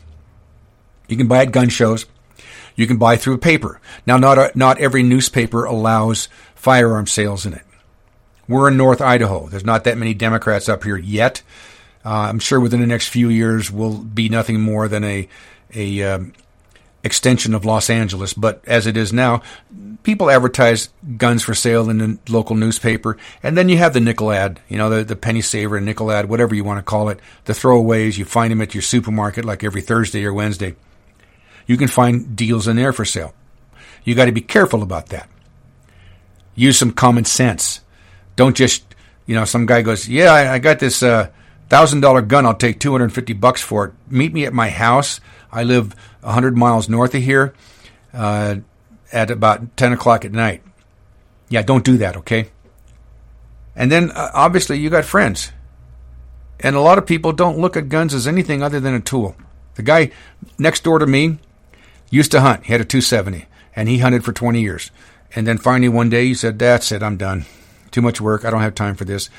So he had a nice Winchester bolt-action .270, just a good standard small lightweight rifle that I know for a fact at a gun show I could get $500 for. He goes, give me $100. I didn't argue. I gave him $100. He was happy. So there's various places that you can buy firearms. There's more to this than I'm ever going to be able to explain to you, and I can tell you right now. There's way more to this. One of the most important things is how to evaluate a purchase. Like you say, let's just say you're looking for a Derringer. Okay, so there's a guy who's got 5 of them on his table. Well, which one should you buy? They're all the same year. They're all the same manufacturer. What you need to look at are the cosmetics and the mechanical aspect of it and that kind of stuff. Always bring a bore light. Now, a bore light is like a little flashlight with an angle kind of like a little piece of plastic. It's like a 90-degree angle that goes on the end of it. So when you turn the light on, and if you were aiming it directly to the left, it'd actually be shining directly in your face. And you would stick that in the bore. Like if it was a bolt-action rifle, you'd open the bolt and you'd stick it in the bore, turn the light on, and you could, looking down the muzzle, you can determine what's inside the barrel, how the rifling looks, if there's any signs of foul play or explosions inside or deterioration or rust or corrosion, that kind of stuff. When all else fails, take a piece of paper and just tear off a little piece of it and stick it down in the bore in the chamber, reflecting the light into the chamber. That helps. That works also. Okay, and if you don't have a bore light, well, that's the easiest thing to do. So the idea is to evaluate. The first thing you do is you look at the finish. Now, what kind of finish is this weapon anyway? Now, this doesn't matter if it's a handgun, a shotgun, or a rifle. If it's blued, you want it to be blued all over. You want it to be you want it to look like brand new is what you want to do. And I used to joke and say, people say, what are you looking for? I said, I'm looking for a $20 bill for $9.95. So that's what you do. And you're looking to seeing the quality of cosmetic finish. If the gun is worn, obviously that'll detract from the value. Now, there are variables to that as well. If this gun is 100 years old, 150 years old, of course it's going to have some wear on it. And that's considered. Again, obviously, the better quality cosmetic finish, the higher value of the firearm. Now, that's blued. If it's stainless, you want to make sure that it's not been scratched and gouged up. If it's nickel or chrome plated, then again, make sure that it's not scratched up or polished or discolored. Sometimes you can buy chrome or nickel plated handguns that look almost pink. And what that is that when you take a normal firearm or a piece of iron or steel and you want to chrome plate it or nickel plate it, you don't just put the chrome or nickel directly on it. First, you have to coat it with copper. Copper sticks to ferrous metal. Chrome won't. So you have to coat it with copper. Now, chrome and nickel then will stick to the copper. So you have two layers there. And you can tell when the nickel or chrome starts wearing because you'll get kind of a reddish or a pinkish tinge to the gun, to the metal part there. Okay, so that's it. Now, if it's a handgun, I advise taking the grips off if they'll let you, if you can. Because you can remove the grips and you look at the metal there. And sometimes, they'll wipe down the outside, but they don't care too much about the inside, and you're going to start seeing some rust and corrosion right underneath the grip. So just think about that. You also look in areas that you wouldn't think to look. Like I said, under the grips, around the trigger, around the front sight, the rear sight. You look everywhere you can to make sure there's no rust. That's important. Stains of any kind. Now, if it can be wiped off with a rag, that's no big deal. Scrapes, scratches. Make sure there's no broken sights. That's important. Look at that. Make sure the trigger is functioning and not just flopping around there loose. And check the grips or the stock of the gun. Sometimes people will buy a rifle and they get it real cheap because the buttstock is cracked. So they'll just buy a new buttstock and slap it on there. Well, it's not going to fit like factory original. So that can tell you right there that the gun at one time was mistreated. There's these little tricks to this. You work, if it's a pump action, you work the pump. You make sure that it works fine and everything locks up fine. If it's a lever action, like a Winchester or a Marlin rifle or a Rossi, you work the lever action, make sure it's smooth and locks up well. Bolt action rifle, make sure the bolt functions right. I always pull the bolt out and check it and make sure it hasn't been messed with. You get a lot of these wannabe gunsmiths out there, and they'll take a file to metal. If they feel like it's a little sharp or doesn't move smoothly, they'll take a file to it. That removes metal. Most of the time you want to polish metal, the parts that wear, not file them down. So be careful of that. And again, you're checking now, again, for function as well. So you cock the firearm, You rotate the cylinder carefully if they allow it. Now, a lot of collectible revolvers, they don't want you to move the cylinder whatsoever. They don't want you to revolve it because that could put lightweight scratches in the cylinder. So you ask before. You ask before you do anything. And there many people will have signs on the table say, please ask before touching or do not touch. Well, don't show yourself as a buffoon or a moron by ignoring those. You always ask. Always. Even if there's no signs on the table, you show the courtesy of asking. That'll help you get a better price in the long run. Otherwise, you check does the hammer cock back? Does it stay back? Does the safety work? Does it work properly when you pull the slide back? Does it stay open if there's no ammo in it? Does the magazine hold the slide back? You work the lever. You work all the different parts of the firearm to make sure they're all good. And then to make sure that it fires, well, you're not going to put a bullet in it and pull the trigger. Unless, of course, I got to tell you this story. I'm at a Stockton gun show. And it was kind of a dead day. And the media is always trying to get in. Always. They were so bold, this reportette comes walking through the front door. Just ignored the ticket seller. Comes walking through the front door with a cameraman right on her back, just following her. And she just walked straight into gun show. Well, the promoter stopped her and told her, no filming in here, and if you want to come in, you have to buy tickets. And she got all, well, I'm the media, your First Amendment rights, and blah, blah, blah. And he just said, get out. So she went out. Okay. So about 15 minutes later, this guy walks in. He walks in, pays his ticket, walked straight through the door to the first table, which was one to my right. And there was a lot of customers at that table, and he went over to an area where there wasn't any other customers, and he's picking up some handguns and looking at them and putting them down and picking up things and putting them down. And after a minute, he turns around and walks out. That's kind of strange. About 5 minutes later, another guy walks in, does the same thing, pays the money, walks straight over to this table, reaches down, picks up a little pistol. It's a .25 automatic. Puts the muzzle in the center of his hand and pulls the trigger. And the gun goes off. Apparently the first guy had loaded the gun and put a round in the chamber, and this moron got talked into coming in and shooting his hand. Bang! And the first words out of his mouth was, they told me it wouldn't hurt. They were videotaping this from the outside. I immediately grabbed a rag, wrapped it around his hand, took him in the bathroom. And I patched him up as best I could. It was a through and through. It didn't hit any bones or anything. It hurt like hell, and he had to go to the hospital to get it stitched up. But I put antibiotic on it, wrapped it well. And I said, "Did they tell you to do that?" And he said, "Yeah, they gave me $50 to come in here and pull the trigger. They told me it wouldn't hurt. It's too small a gun. It's a small gun."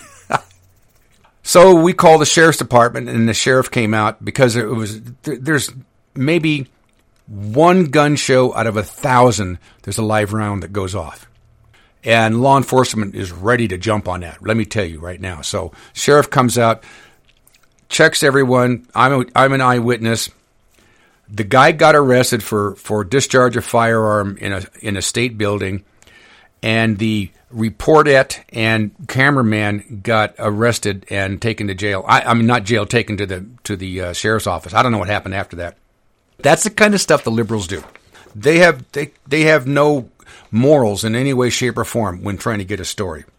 So to test a gun if it fires, I have a dowel, and it's a quarter inch diameter dowel, and it's about 6 inches long. Now, one of my a good friend of mine and a customer and a listener to the show called me up and said, "Kurt, you told us years ago use a number 2 pencil with a new eraser." I said, "Well, yeah, that's true.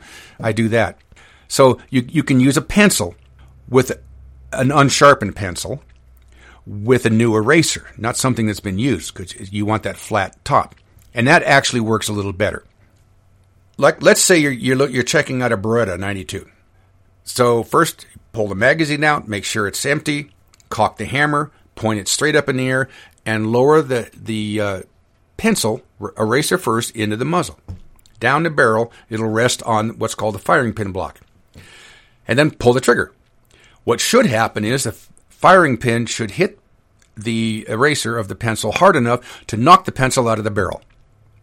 If it doesn't, then it's obviously not going to fire a round. I've found dozens of handguns that the firing pins were broken or too short and wouldn't work. And you do the same thing with a rifle.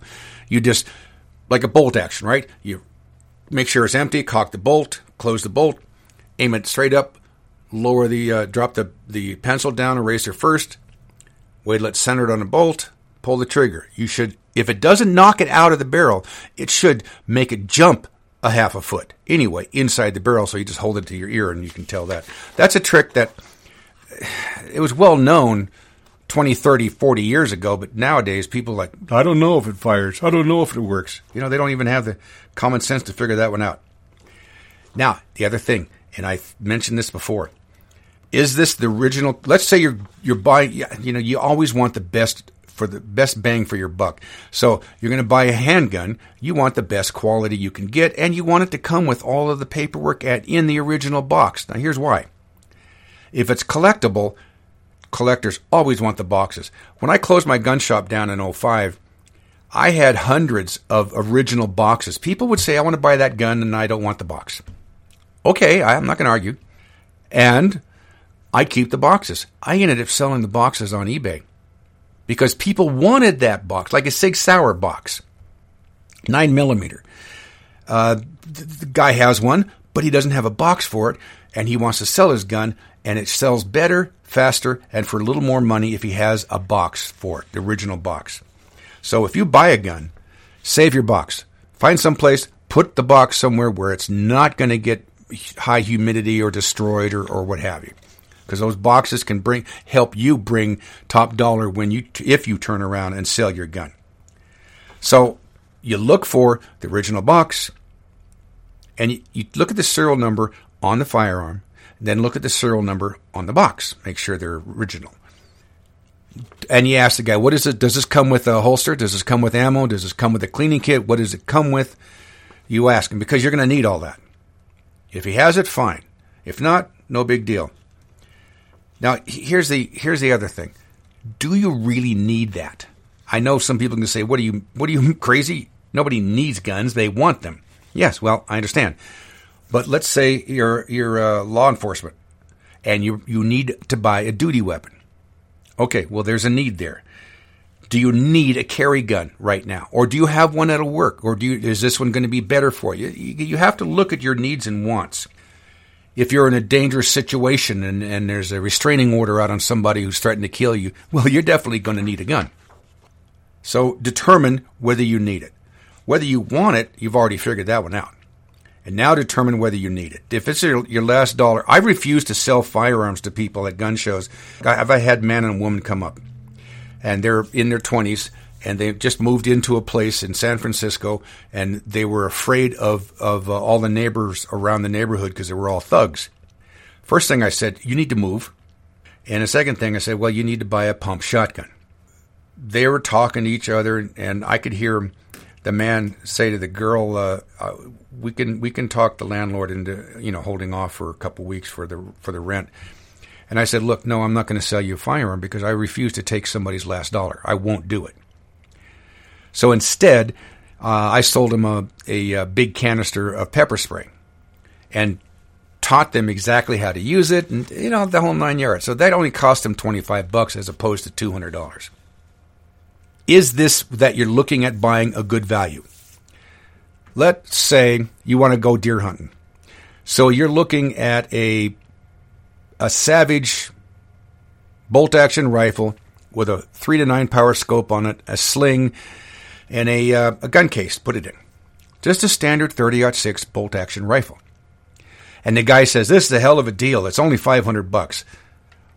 And you look at that, and then you think back, because what do you do before you buy a gun is you do your own due diligence and find out what they sell for. And if you have the Blue Book of Gun Values, you can look it up there, or you can remember that you walked into Cabela's and saw the same gun for $379 with a scope, with a sling, with a case. So this is what you need to figure out. Is this a good value? On the other hand, I've seen people in an emergency situation spend $100 more than something was worth. I had a Detonics. It was a handmade 45 ACP. It was a cut-down version of a Colt 1911A1. And I was selling it for $375. And this was in, I think, Santa Rosa.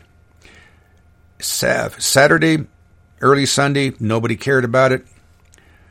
Finally, I said, and everybody's coming by, especially the other dealers. I'll give you $350 for that. That's not worth that much. It's just some handmade gun. It's no big deal. Well, I happened to have known what it was. And I got pissed off in the middle of, about 11 o'clock Sunday. So I took the tag down and put a $500 price tag on it. And then I went to get lunch for us. When I came back, the gun's gone. I go, what happened? Oh, guy bought it. I go, a guy bought it? I jacked the price up. And she said that a guy walked in the front door, walked directly over to the table, said he was a pilot for United Airlines, private, corporate pilot. And he was authorized to carry a gun, and they required him to carry a small footprint, large caliber handgun. And the Detonic is it. It's 45 ACP. And the guy this is my wife telling me this. The guy looked at it and said, my God, the last one I saw was $750 at a gun shop. $500, you bet. And of course, all the dealers around there that are trying to lowball me on a thing was just, huh? So the guy was willing to pay price because he needed it right now. So sometimes that's what you're going to need to figure out. So anything that you're buying, you make sure there's no broken parts on it, unless you know how to replace the parts. Personally, I wouldn't even waste my time if I were you. Me, as a trained gunsmith, that's a whole different ball of wax. I can waste my time. We had a sign in our Modesto stores that says, I buy everything. And I do. People would bring in double-barrel shotguns that they were 40 inches barrels, and the last 6 inches were blown back like a peeled banana. I'd buy it. I'd cut them down to 18 and a half inches. But I bought those. So many guns people would bring and buy them for $20, $30 because I'd tear them down and take the internal parts and save them to repair better quality firearms at a future date. And that's standard procedure for most gunsmiths. So you need to determine what you want. You need to determine what you need, how much money you want to spend, where you want to get it, because there's ramifications for all of them. Now, I'm in Coeur d'Alene, Idaho. 30 miles west of me is Spokane, Washington. 2 different states, right? Idaho, Washington. Now, according to the organization that wants to cease all civilian firearm sales, the ATF, you can go into a contingent state, meaning a state that's touching your state, and you can buy and sell long guns, rifles and shotguns. So if you want a hunting gun and you don't want anything with paper, you jump over the state line, go to the gun show, buy yourself a rifle, you're fine. You may not buy or sell handguns across state lines. Yeah, explain that one to me. Also, explain to me, if you get a federal firearms license, why isn't it good federally and just in the state that you have the license in, the address of your business? Yeah, they can't explain that either. So be aware of the local laws, requirements. Don't do anything shady or nefarious. I mean, that's my recommendation. You can do what you want. My recommendation is toe the line when you're purchasing a firearm, because law enforcement and the government, and I mean city, county, state, federal, they make their money off of schmucks who don't pay attention to the law. Be aware of what you buy, where you buy it, who you buy it from. And I'll tell you, the idea of getting a receipt can save your butt. When my wife and I first got married, I wanted a little handgun just to defend ourselves when we were driving, when we were out, because I lived in Hollyweird. So I bought a little .25 automatic. It's not the caliber, it's bullet placement. Let me assure you on that. So I bought this little gun, and I got a receipt, and it was from a black woman. I bought it from a black woman in Hawthorne, and she said, honey, I'm giving you a receipt. and you make sure you hang on to this receipt as long as you live. So I said, okay. So bought the gun, put the receipt in an envelope, put it in my safe. Sure enough, 20 years, then I sold this thing 10 years later. 20 years after I bought that little pistol, the FBI shows up. And they say, well, we tracked the gun to you. It ended up being used in a murder robbery in Inglewood, California. So what did you do with that gun? So I showed him my receipt, and I showed him the receipt that I had got from the gentleman that I'd sold the gun to. And it was an older gentleman who collected these little .25 automatic pistols. Mine had been a Colt, probably made about 1930. And his house had been robbed. So somebody stole the gun. So that's what they do. They have the FBI tracks and the ATF every firearm that's found in a commission of a crime. They want its hierarchy. They track it back like you wouldn't believe. They know where it's manufactured. They know the date it's manufactured. They know the name of the manager who issued the serial number, and they follow it all the way forward. So just be aware when you buy a firearm, there is a hierarchy or there's a footprint that's been following that firearm up to you. It depends on your mood and the law if you want any paperwork from when you buy it on. So that's all I can think of right now of how to buy a firearm.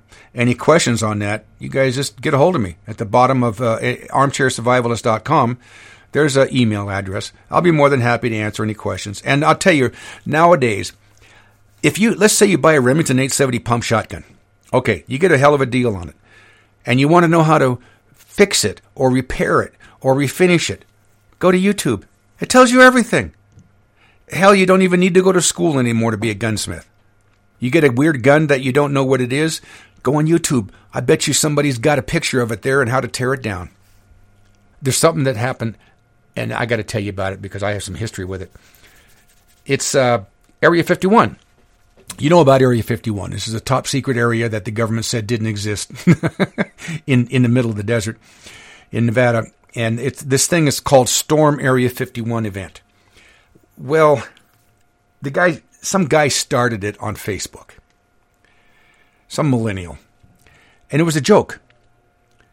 Well, he come out and he's telling everyone, look, guys, this is a joke. This is not real. Don't go there.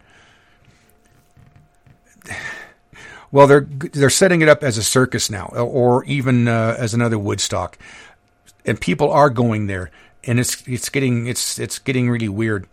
I don't think they're going to try and storm Area 51. And I can tell you, the military that are controlling this area, Area 51, they have no sense of humor. They will swat a fly with a bazooka, and you can disappear if you're not careful. I accidentally ended up in the area that is called Area 51, but not in there, not behind the fence. Years ago, I was traveling to a gun show in Phoenix, and I'm driving a van, towing a travel trailer, and there's my wife and my 2-year-old son there, and my wife's the navigator, so she's got this map and she's flopping it around. She goes, I think if you take this road here, it's not really a highway, but it'll save us an hour of travel. Now this is midnight. So I figured, what the hell, I'll take that road. So we find this road, this turnoff. It's not marked. It's just a road. And it is asphalted, so it's fine. So I take this road and I'm driving, and after about an hour, I ask her, are you sure this is where we're supposed to go? Now there's no moon out, there's no stars out, it's slightly overcast, so it's pitch black. And we're at the top of this hill starting to come down. And I look in the distance and I see some lights. And I'm thinking, well, that's a gas station there. I'm going to stop and ask. So we're driving and we're coming down and getting closer and closer and closer. And we're coming into this little area. I can't call it a town. It's just a dozen buildings or so, which are all dark, no lights. And the only light in this whole area is the sign for the gas station, which one of the lights was out. the S was out. So I'm looking at this light, and it says HELL. And I look at when we stopped there, and I look up there. I said, "Are you sure we're on the right road?" Because here's this big light that says hell. So she says, "Sure, yeah, let's drive a little longer." So I drive another half hour, and I come to an overpass, and I'm too tired to drive. It's about 2 a.m. So we hit the hay. I wake up about 5 a.m. I go outside with my Minolta 35 millimeter with a 500 millimeter lens on it. And while Angie's making breakfast, I'm looking around. We're on this overpass. Behind me, on one side of the overpass is a hill. And on the other side is the floor of the desert. And it goes out for miles. And I look out there through this camera, and it's a railroad track coming directly towards us. And I'm seeing buildings way out there. So I'm taking some pictures. I got some beautiful pictures of this railroad, this train. It was actually coming this way. So I got some pictures of that, and I'm feeling a vibration. And Angie leans out the door, and she goes, "Kurt, I think there's an earthquake or something." And I turn and I look over the hill. Just as I look over the hill, 2 helicopters come up. Now, unbeknownst to me and the general public, those were the Black Hawk helicopters that were only myths at the time. Now, my camera's on automatic, so it's taking pictures about every 2 or 3 seconds. So I've got pictures of those. And then all of a sudden, 2 Jeeps, one in the front of us, one behind us, pull up, and guys with guns get out. Now, they don't threaten us with the guns, but the guy walks up and goes, "What are you doing here?" I said, my wife said this is a shortcut. He goes, no. And we showed him the map, and he goes, "Well, that map's 10 years old. This road has been decommissioned. There's not supposed to be any traffic on here at all." And well, that's why there was no traffic on here last night. So he said, "No, you drive about 15 miles that way, and you can hook onto the freeway. So you're not allowed in this area. This is a restricted area." All right, so we took off. And by the way, I have those pictures to this day. I have pictures of the Blackhawks. I have pictures of the train that was coming here. I could not focus on any of the buildings. That's how far away they were. So this was a security zone I was in. And I get to Phoenix, and I'm talking to one of the gun dealers down there, and I told him, he goes, "You're out of your freaking mind. You're lucky you didn't disappear." That was Area 51. I said, "What's that?" I didn't even know. But that's what they're playing with right now. And you don't want to play with Area 51 because these guys, they don't have any sense of humor at all. So we're getting to the end of the show. Well, I appreciate everybody hanging around and listening. I hope you got some information out of it. I hope you learned something because that's my job. Go to survivalenterprises.com or se1.us, and you look under health there, and you'll see the colloidal minerals are on sale 20% off. You'll see all the other different products we have. This is going to be a coming up bad cough and flu season. We have products there that can help you. And if anybody has any questions, if anybody wants some help, if they're concerned about their health, if they're worried about a cough, sinuses, or something like that, give us a call. 800-753-1981. That's 800-753-1981. One of us will be very happy to talk to you and help you. That's what we're here for. We've been in business 35 years, and our whole job is to help you. So this is Kurt, the Armchair Survivalist, signing off. You keep your nose in the air and your ear to the ground, and I'll see you next time.